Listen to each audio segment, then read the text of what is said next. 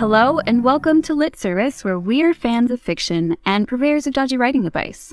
My name is Caitlin, and the most adrenaline-heavy thing I've ever done, well, is probably rock climbing, I guess. Well, actually, rappelling is scarier than rock climbing because you don't have as much control over what you're doing and you're just going down.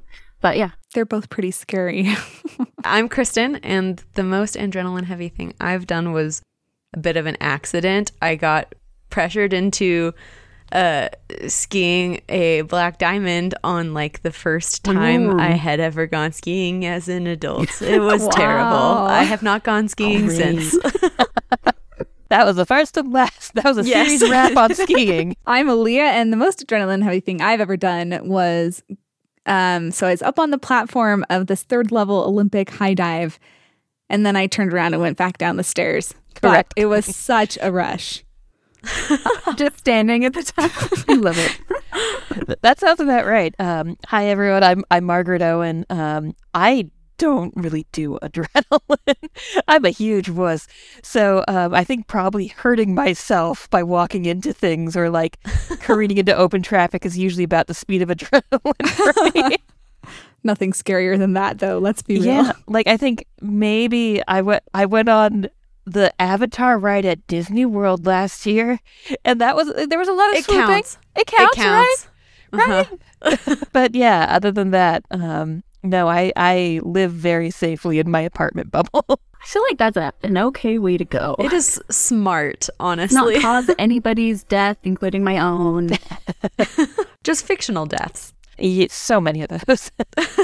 So as you may have noticed, we're very happy to welcome Margaret Owen onto the show this week, who's the author of the Merciful Crow duology, Little Thieves, and the upcoming sequel, Painted Devils, which is releasing on May 16th. And then also the Grimoire of Grave Fates, which is coming out on June 6th. Okay, tell us about your books that are coming out. So Painted Devils is the sequel to Little Thieves. Little Thieves, for anyone who hasn't read it, is basically, it's a retelling of the Goose Girl, but it's more like if a Grimm's fairy tale had the horrible goose from Untitled Goose Game as a protagonist. It's it's very chaotic, but it follows a scam artist who has stolen the place of a princess and winds up cursed to return everything that she's stolen, and has to deal with that. And Painted Devils follows her on another misadventure where she has accidentally started a cult, and as one does, and basically the boyfriend that she kind of ghosted on shows up to investigate the cult, and the god that she made up manifests and claims him as a virgin sacrifice. And they have until midsummer to figure out either an alternative sacrifice or a way to disqualify him. And you're right.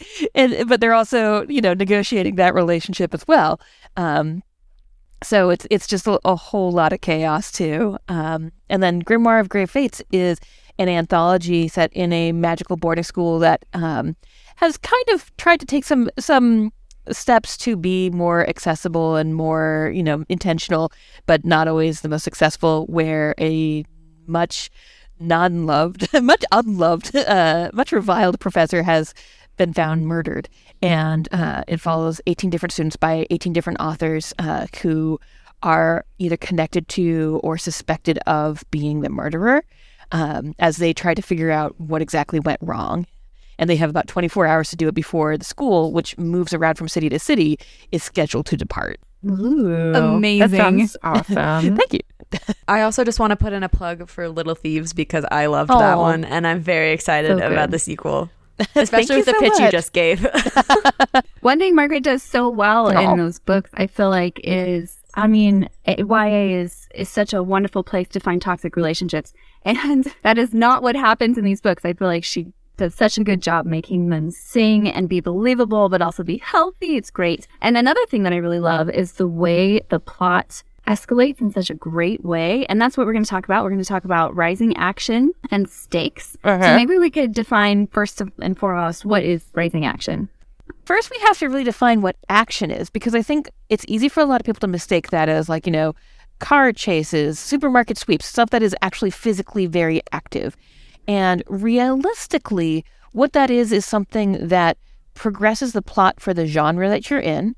And that doesn't necessarily have to be, like a horse race or something. It can be, someone taking action to go achieve their goals in some way, like maybe going to the library to look up, or to investigate the old house that, they think is haunted. With rising action, it's basically pushing your protagonist to go to more and more extreme lengths at more and more personal extremes to achieve those goals, right? Like, I actually have a chart that I use to map the tension of each section of a book, specifically to make sure that it's all sort of rising and like on an upwards incline, and where one area of action falls off, another subplot can pick up and take its place. It's really helpful, and it's more focused on tension than necessarily action, but it really helps me map that out and make sure that everything is accelerating it. But yeah, you want a sense of urgency to be propelling your story, right? And action is basically it's the cylinder of that in the engine, because if you have a huge sense of urgency and the character isn't doing anything to resolve that, you're just like, what are you doing? Why aren't you, like, there are like 16 dead people, 16 people are murdered and you're still in the library? What are you doing? And you want them to be like, okay, no, I'm going to go talk to someone. I'm going to go find out, I can't take this action, so I'm going to go find someone who does. Or they could do something real dumb and be like, I'm going to go catch the murderer myself, But you want them to be taking increasingly drastic action making choices to basically resolve the thing that they are focused on for the core of the conflict. I really like what you said about using several different methods to achieve that rising action, because I do feel like if you're writing a novel-length piece of work, you can't have just one core plot. That's a short story. And so I like what you said. If you have one thing that's escalating, it could be the romance subplot. It could be plot B. It could be plot A. And all of those are related to personal character stakes. And that's why it matters to us as readers. Because we're like, oh, this part of the story is getting good now. And now this. And then hopefully all of it comes together at the same time-ish. Yeah. So we're all dying over and needing to turn the page to find out what happens with everything at once. Yeah, my own personal chart is called the direness chart. It's got some, some kind of crude language to describe like the y-axis of that, and the x-axis is just the timeline. But it's broken out into things, into the different subplots. Each one gets basically its own line. And, one is for the romance arc, and like specifically not just like the romance itself, but the relationship with that particular person. And with like Little Thieves, there's the romance arc with Emmerich, and then there's also the situation with Giselle, the princess whose identity she stole, and there's also the friendship curse. arc, / enemy arc, right? And there's also the curse, which is not just how bad the curse itself is getting, but how it physically impacts her, because towards the end of the book she actually has mobility issues because of that, or like she experiences like some pain because of that. And there's also those are all three subplots that sort of fall under the general, like, there's a bad guy and there's monsters plot. And whenever that sort of, slackens off, it's like, okay, well, now we're going to heighten something with the romance, or we're going to heighten something with the curse, et cetera, et cetera. And that keeps it from being just a linear, like, you kind of want a roller coaster, right? And it keeps it from being too linear a progression where it's like, okay, well, now we're going to check the box to hit this thing, and now we have the rising action, and now we have the falling action. It keeps it from being too formulaic. I was just going to say, I would be so curious to actually see one of your charts. Do you have them available anywhere, or are they like tightly held? Right. The one for Little Thieves and like a short thread on it is on my Twitter, which is what eats owls, or what _eats_owls. I'm not very active on Twitter right now, not just because drafting, because it's a little bit of a cesspit right now. Yeah, who is active on Twitter right now? Right. But if you look up the words "how dire is it" and my username, you can definitely pull it up, and like it's also got a little bit of a thread of a refresher of like this is how this works. Oh, fabulous! Thank you. What advice would you give to people who maybe have a tendency to get too urgent or too dire too fast?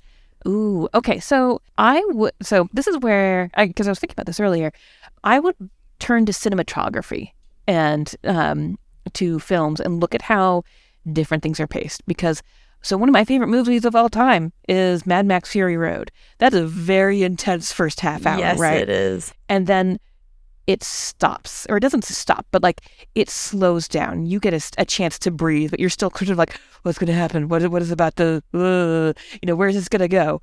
And you need that space. I think a lot of Miyazaki movies do this really well, where they have these really interesting, engaging plots, but they also take time to show things like, people cutting up vegetables and preparing food, people washing clothes, people doing little things that make the whole world feel real rather than just racing through it. And you need both that time to breathe and the time to, time to narratively remind the reader that you are in a world, you're not just passing through, no shade on Disneyland, but you're not passing through the Disneyland version of a world where you stop, pick up, refreshments, and then carry on to the next theme ride. That is a fabulous example. Especially because Mad Max Fury Road and Ghibli movies are so different from each other. But I think you're totally hitting on the right thing where like they are doing the same thing just in slightly different ways. Right. And, the nonstop action exhausts the viewer, the reader, as much as it does the character. So you do want to take those moments to be like, here's some downtime. Here's what we're going to, we're going to have like an emotional check-in and sort of reset, reassess, figure out what we're going to do, and then go from there. So we didn't really specifically say this, but a lot of times tension is a lot of times directly related to stakes and what our characters' motivations are and what will happen to them if they don't achieve their goal. So how can you tell if your stakes are stakey enough? I'm doing air quotes. How can you tell if they're going to allow your character to rise to the level of action that's going to suit your genre and story and characters? Yeah. So my thing with this, and this goes back to the direness chart, is that the top of that chart, like at the top of the y-axis, is basically without swearing too much, it's like it's F this, F you, F everything, basically. And it's this emotional, moral, personal collapse where they're at the point of the situation is so bad that they are willing to break even their own most personally held beliefs to get out of it or to resolve that situation. And I think that's where you need to not every story needs to have the most world-shattering stakes, right? But I think when it comes where I see people falling short a lot is into the trap of they just need to save the world. And sure, we all live in a world. We're very attached to it. We would like it to be saved. But I think it's more impactful when it's like they need to change themselves in some way. They need to grow in some way to be able to save the world, right? They need to, with Little Thieves, the curse that Vanya has is making her face both what she's done and why she's done it. And it's about basically giving them stakes, giving them a challenge that is going to test their own personal beliefs, their own rules, and also force them to, it's going to use every tool that they have and also force them to learn new ones and to address the problems that they have on a personal level. And that's why the very top of the axis is this collapse of I will do anything I can to get out of the situation or to resolve it. And even if it breaks my own rules, because it means they have pushed themselves into a place where they are willing to put that on the table. That kind of reminds me of I'm Not a Serial Killer by Dan Wells. I don't know if you guys have read that one, where the story is literally about the rules that he set for himself. He has sociopathic tendencies and is obsessed with serial killers, and has set a bunch of rules for himself so that he doesn't become one. Mm-hmm. But then another serial killer comes into town and he's watching it happen and nobody else believes him and he has to start breaking his own rules to catch the serial killer. So I love the way you described that. It made me think of Dance Book. But I like that about Little Thieves as well, because I feel like nothing would have stopped Vanya. Vanya. I didn't listen to this book. I read it. It's one of those I read the word first things. Vanya. The only thing that would have stopped her is if her life was on the line in a painful way, right? Pretty much, yeah. Yeah. So thank you so much for coming on our show. Please look out both for Painted Devils, and if you haven't read Little Thieves yet, then get that one first, and also The Grimoire of Grave Fates.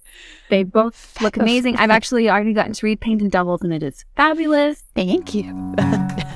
If you enjoyed today's show, remember to follow and leave a review on your favorite podcasting platform, and tell your friends. We'd love to hear from you. You can reach us at litservicepodcast@gmail.com or learn more on our site at litservicepodcast.wixsite.com/litnation. You can also find special stenciled editions of books from our guests on our store there. Thanks for listening. We'll see you in 2 weeks.